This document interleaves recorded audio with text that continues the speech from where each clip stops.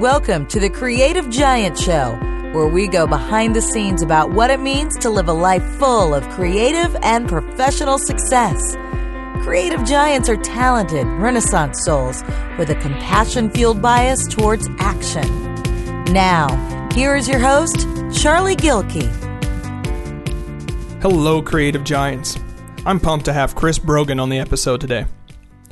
Chris Brogan is the world's leading authority on owning the game you most want to win. Combining a mix of professional leadership development and business strategy, Chris works with professionals like you to own your choices, own your life, and own your future. He is the CEO of Owner Media Group, a highly sought-after professional speaker and the New York Times best-selling author of 8 books and counting, including The Freaks Shall Inherit the Earth and Just Start Here. Chris has spoken for or consulted with the biggest brands you know, including Disney, Coke, Google, GM, Microsoft, Coldwell Banker, Titleist, Scotts, Humana Health, Cisco, Sony USA, and many more. He's appeared on the Dr. Phil Show, interviewed Richard Branson for a cover story for the Success magazine, and once even presented to a princess. People like Paulo Coelho, Harvey Mackay, and Stephen Pressfield enjoy sharing their projects and best ideas with Chris because they know he'll share them with you. Tony Robbins had Chris on his Internet Money Master Series, and Forbes listed Chris as one of the must-follow marketing minds of 2014, as well as listing his website as one of the 100 best websites for entrepreneurs. Most importantly, Chris provides education and tools to help you make your life and your business thrive by teaching you how to own the game you most want to win. Through events and courses and other tools, Chris is dedicated to helping you grow your capabilities and connections and to getting you to that next level of ownership, no matter where you are in the process right now.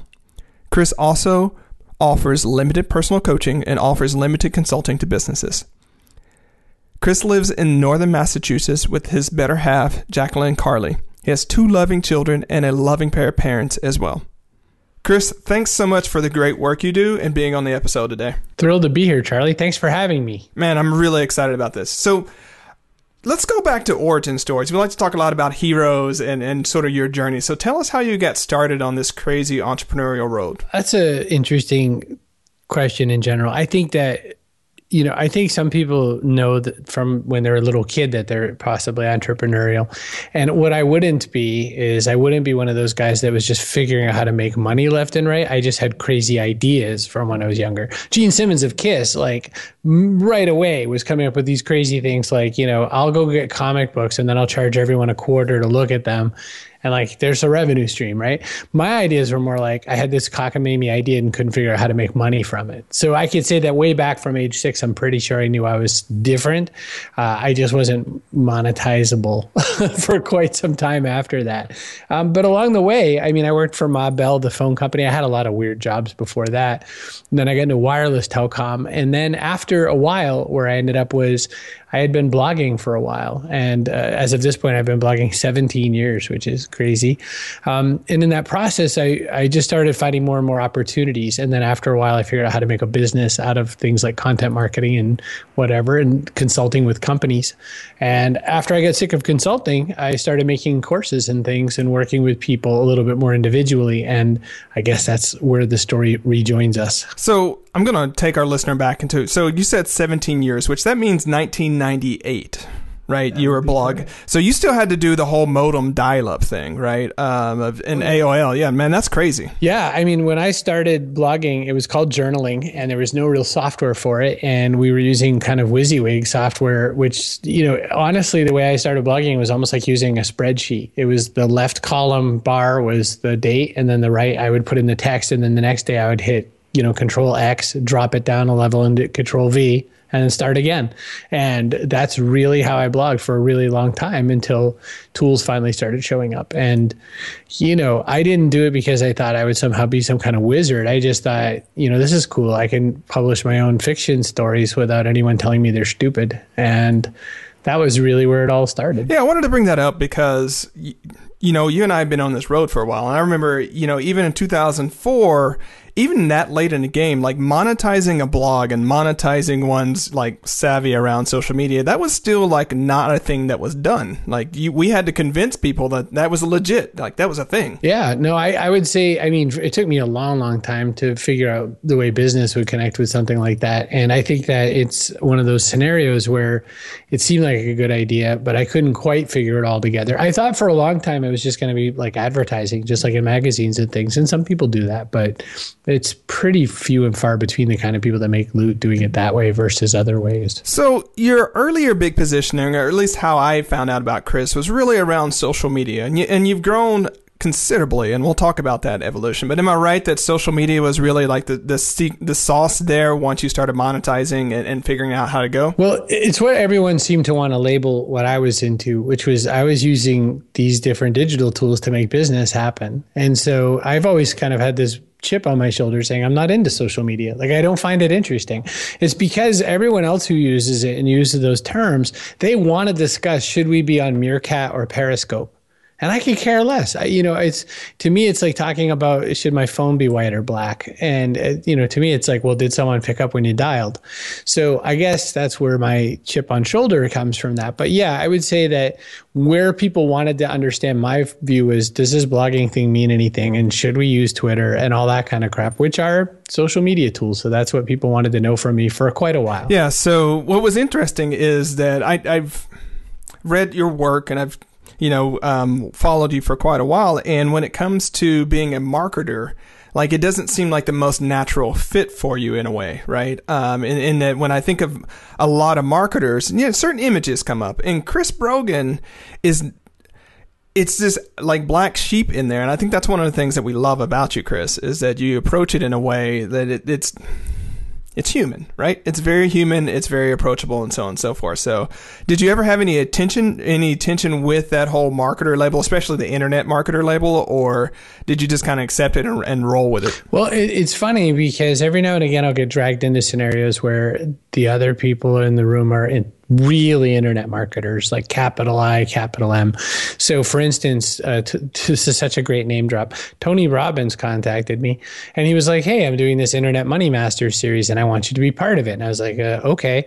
Like the other people on this series are like Frank Kern and all these names that people know as the internet marketers. And it is such a vivid difference. Like if you watch the DVD series, it's like, this is how you kill your list. This is how you murder people's throats. And then me, we should hug. Like everyone should love each other. And it is so clear that I am cut from a different cloth. And I don't say that to be mean to those guys, but I am 100% different than those other gentlemen, except that we both happen to use computers to connect with people. And so I've never really, the label internet marketer has almost never been applied to me very well by others. They'll be like, oh, no, he's not. And so that's fine. And then I guess the other thing I've always said is, if you really looked for the underpinnings of everything I've done for well over a decade, what it really is I want people to treat my mom better when she goes to buy something, or I want them to treat everybody better. And I use my mom as the avatar for that. And so I think that a lot of things in marketing and sales are broken and that there's really easy, simplistic ways to help people figure it all out. Let's tease that out a little bit. Give me one or two things that you think are really broken that you're on a mission to fix. Well, it's so weird. I was just getting interviewed by this really nice guy and he was saying, well, let's talk about Twitter, for instance. He goes, for instance, about a third of what I put out there are quotes that I find inspirational. And a third of what I do is, my own stuff. And then a third is promoting people who have been the guests on my show. And I said, I would cut out the quotes. I said, I would venture to guess that no one's out there going, man, I really hope an inspirational quote floats by. And I said, no one cares. I said, I think we're all using these tools like, oh, quick, throw some more junk in the stream because we haven't talked lately. And we're making noise for no good reason. And so I think that one of the things that's broken is it's robots talking to robots. And I think that something like Twitter, for instance, I have 307,000 followers on Twitter because I've been around since, the first few months it was open. And of those 300,000, if I say, go check out this cool thing I did, 290 to 400 or so people will take an action. out of 300,000, which is bigger than most towns we live in, And so that's crazy. And then on my newsletter, which is like 35,000 or so people, I ask someone to do something and 18,000 might do it. That's almost half, right? So I think that what's broken is we've filled these channels with a bunch of junk because we thought that's what we were supposed to do, is like create a stream of data. And I'm not saying automate or don't. I'm not saying engage or don't. I'm saying don't say anything if you have nothing interesting to say. Don't just pump stuff to just pump it out there. Yeah, I think it's a quote from maybe Plato that fools talk because they need to hear themselves, whereas wise men talk because they have something to say. That's a really good quote. I guess it goes with Franklin's quote about better to keep your mouth shut and be thought a fool than to open your mouth and prove it. Exactly, right? But the thing about it is, and we won't stay too long on social media marketing or anything like that, the challenge is when you strip away the quotes. I use quotes and actually people like them, so I've tested this. But anyways, the thing about it is it's really hard to come up with something worth saying when you turn on the hypercritical sort of that, like, is this good enough? Is this not? As opposed to just talking, just having a conversation with someone. Like, what if Chris' mom was in front of you? Would you be digging through a pool of content to like serve her, or would you actually have a legitimate conversation? Just something to think about. It's definitely something. I mean, to me, there's all these amazing posts like, 15 things we should be doing different. And, is a wireless microphone a better thing? And, all these, I mean, to me, there's content that's going to serve, and then there's content that's just going to smack us in the face, so to speak. And I think that Jay Baer's book Utility is one of the best books out there, 2014, for how to make really good, useful content come about. That was Jay Baer's Utility. He threw that in. We'll drop that into the show notes.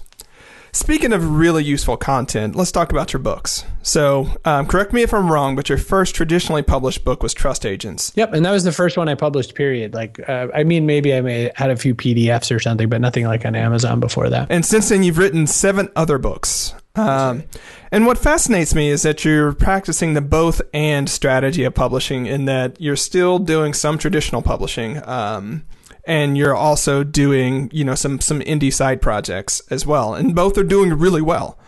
How do you decide which way to go for each one of those different projects? That's a really good question, Charlie. I think that there's 2 deciding factors. So I'm friends with a variety of different publishers. So Matt Holt and Shannon Vargo and some of the people at Wiley, I'm friends with them. So at this point, there has to be a real business value for them to say they would want to give me a book. But we also, and I still put a proposal in for every book. And so does Stephen King, by the way, and everybody else. So it's not like I have any special up on working with a mainstream publisher. However, sometimes I'll give them a book because I say, oh, this one seems like something that would be great for you to handle. And then other times it's just something that I know they're not going to want it anyway. I'll give you an example that I didn't actually go through with. And I regret not doing it. My kids were really into Minecraft, the video game Minecraft, and I loved it too. And I was playing it just as much as they were. I was playing it when they weren't here, and I was just like, wow, this is something. So I thought School of Blocks, what my kids taught me through Minecraft, would be a cool book title. And I sent it to one particular publisher. I almost outed them. I sent it to one particular publisher because it was the only one of the publishers I'm friends with that would have said yes. And they were like, nah, I don't think anyone wants a book on Minecraft. Now, since then, hundreds of books on Minecraft have come out. Millions and millions of dollars have changed hands. I'm sure it would have been a hit. I should have self-published it. I should have just stuck it out there, put it up on CreateSpace or something in Amazon. I'm sure it would have sold a gazillion copies because it was years before other parents were thinking this was a cool thing.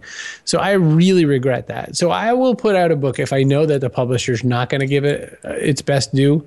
But I think what most people do is they think of self-publishing as, if nobody else likes me, I might as well like myself. But man, guys like James Altucher and Claudia Altucher have totally proven that you don't need the mainstream for anything. It's just a choice at one point. So I like mainstream publishing for some things, and I get frustrated for others. Why didn't you publish the book though? Time, I guess. I was just at that point, I was just like, well, I could do this, or I could work on revenue generating products. And books don't make money for the most part. So you usually do books for love, and people don't get that.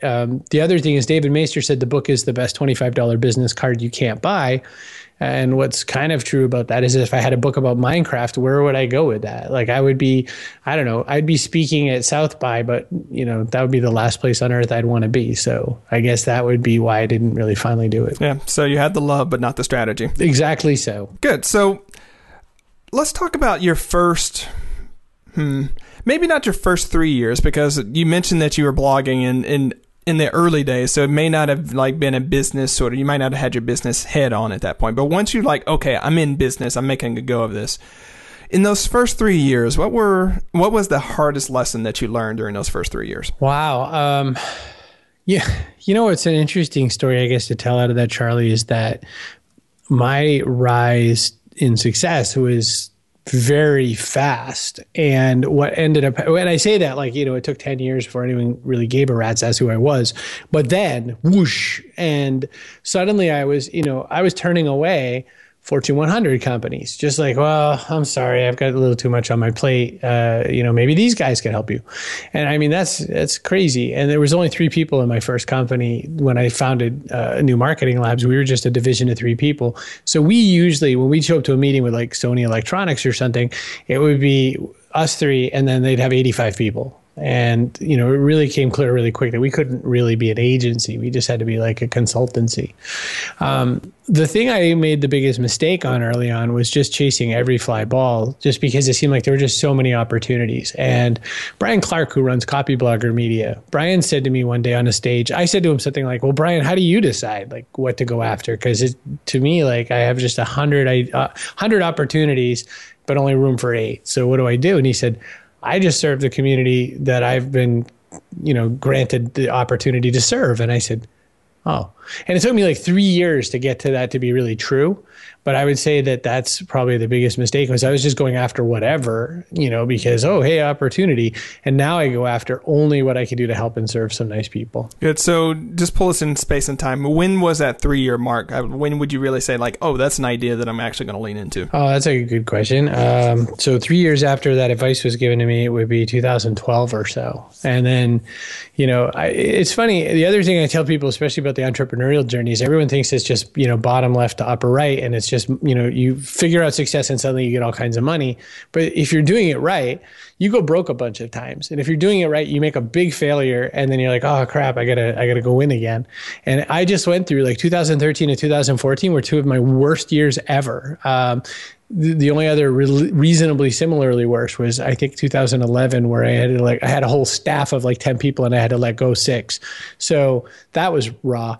But this time, and we've been lean ever since, but we were still I don't know if we can make payroll. Oops, we can't make payroll this month. Pay the lowest paid guy first and work our way up to me. And so, there was a couple of ramen days in the last couple of years, and people are like, what? Are you kidding me? You're a New York Times bestseller, blah, blah, blah. I'm like, you know what?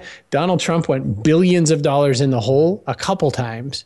I could certainly go a few thousand into the hole a bunch of times. So, yeah.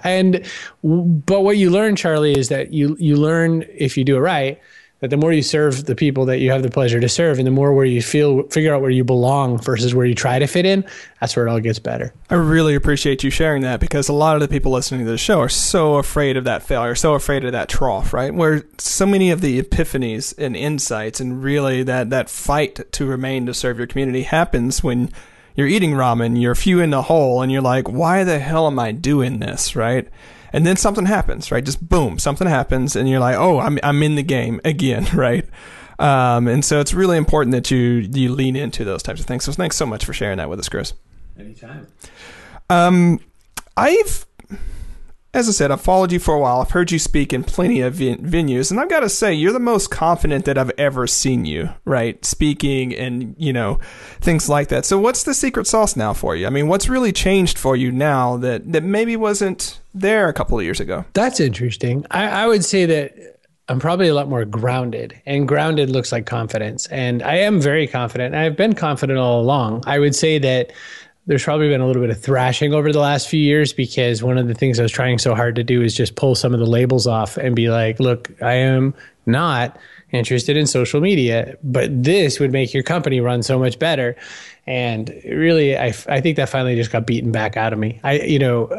There's this story that's going around about the Beach Boys trying to do their sort of last reunion. And what Brian Wilson keeps saying is, cool, it gives us a chance to play that experimental music that we were making right at the end.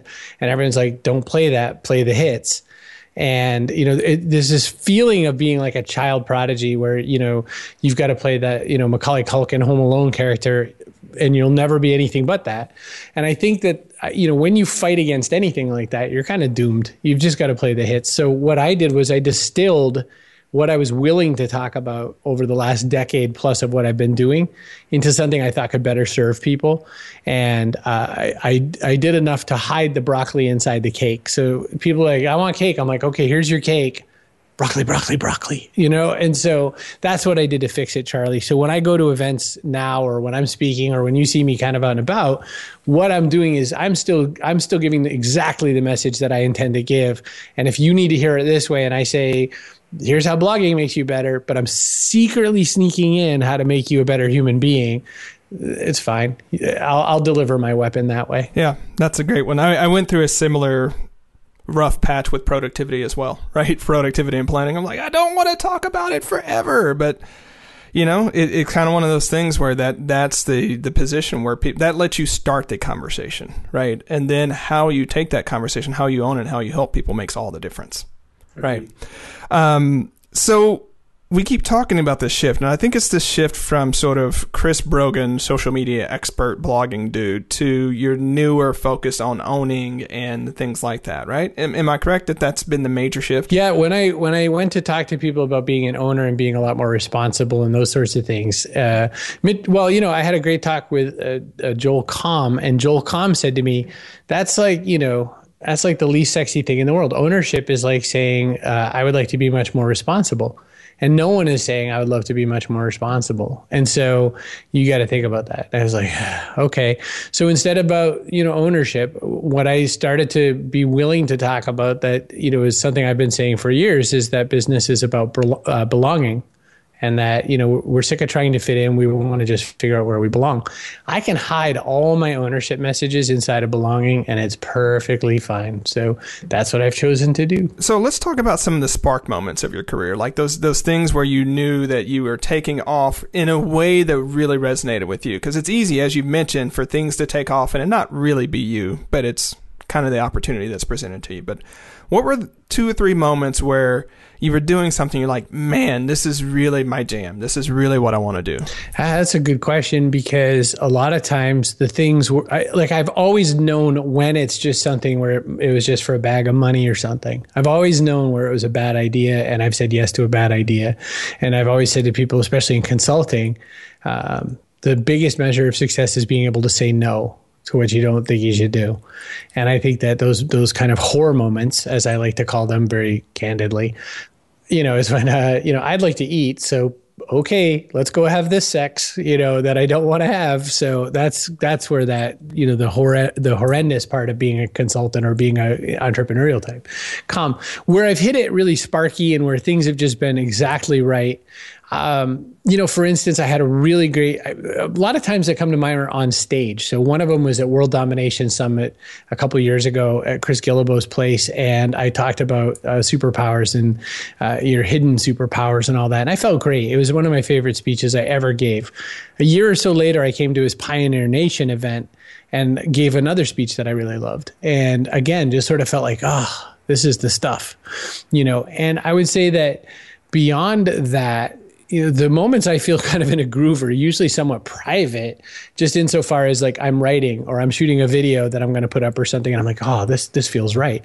We very recently launched a project called Online Course Maker, where we were just going to make a webinar. And really, honestly, here's how the process went, just because it's kind of a funny story.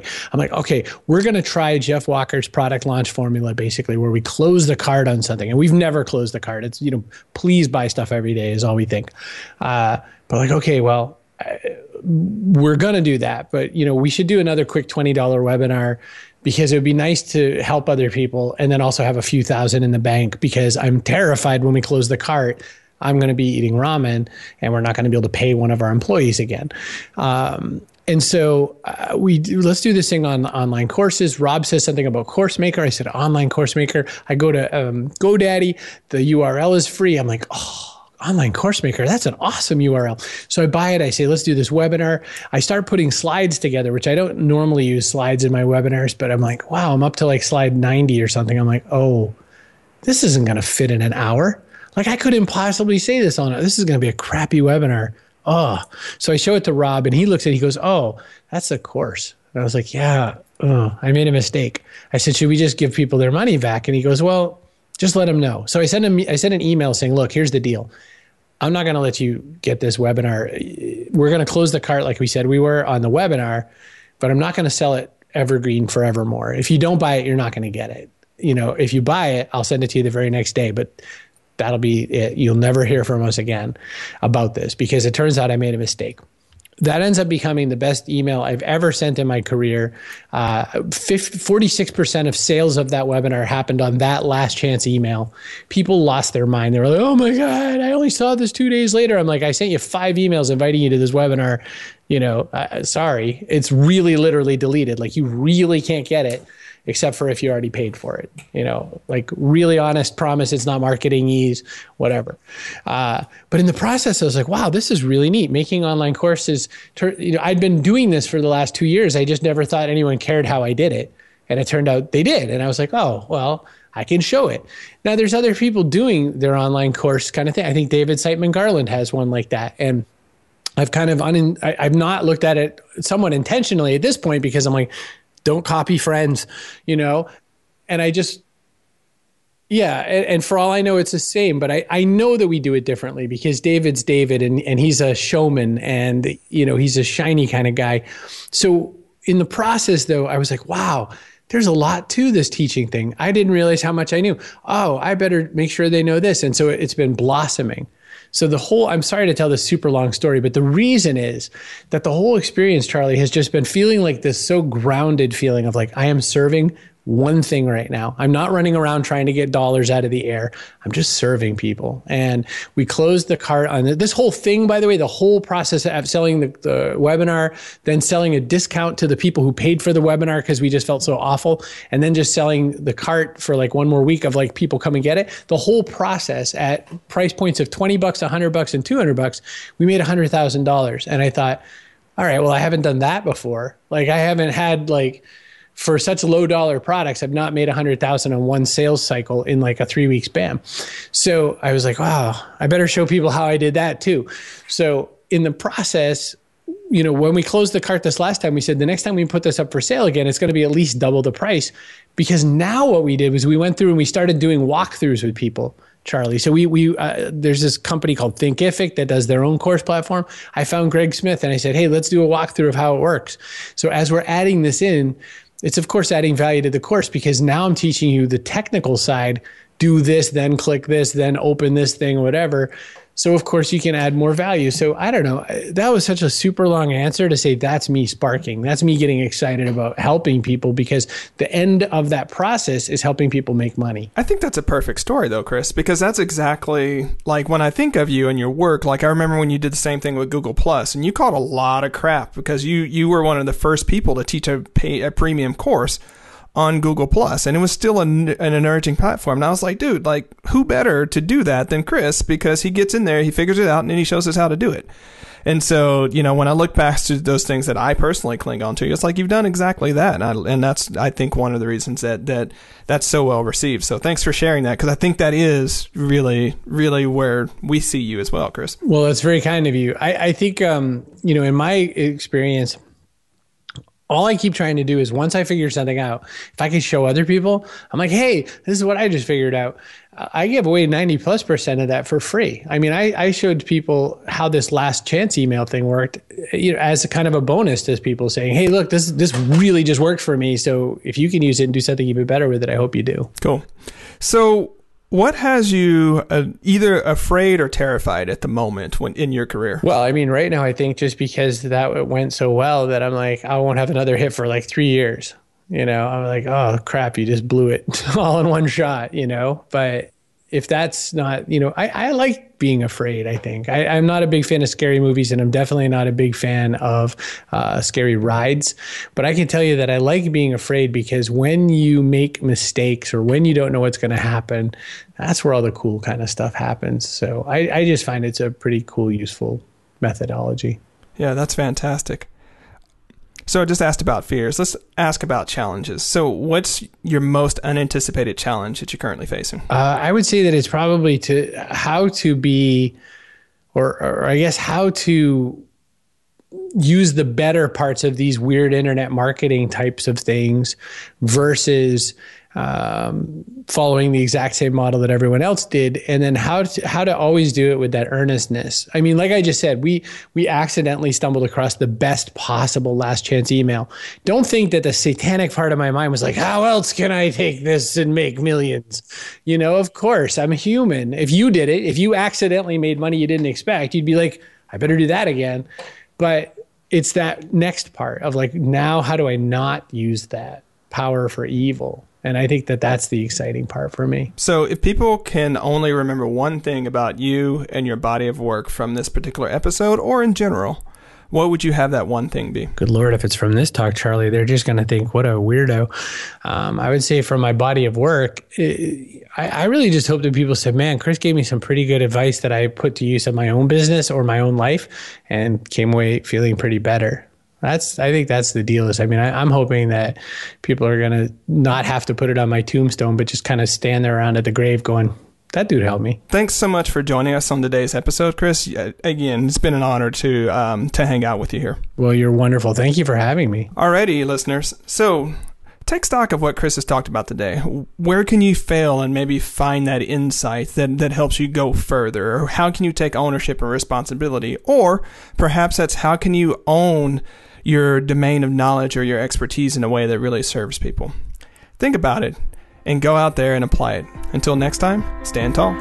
Thanks for listening to the Creative Giant Show. To find more tools and inspiration for creative giants, head on over to productiveflourishing.com. Stand tall, creative giant.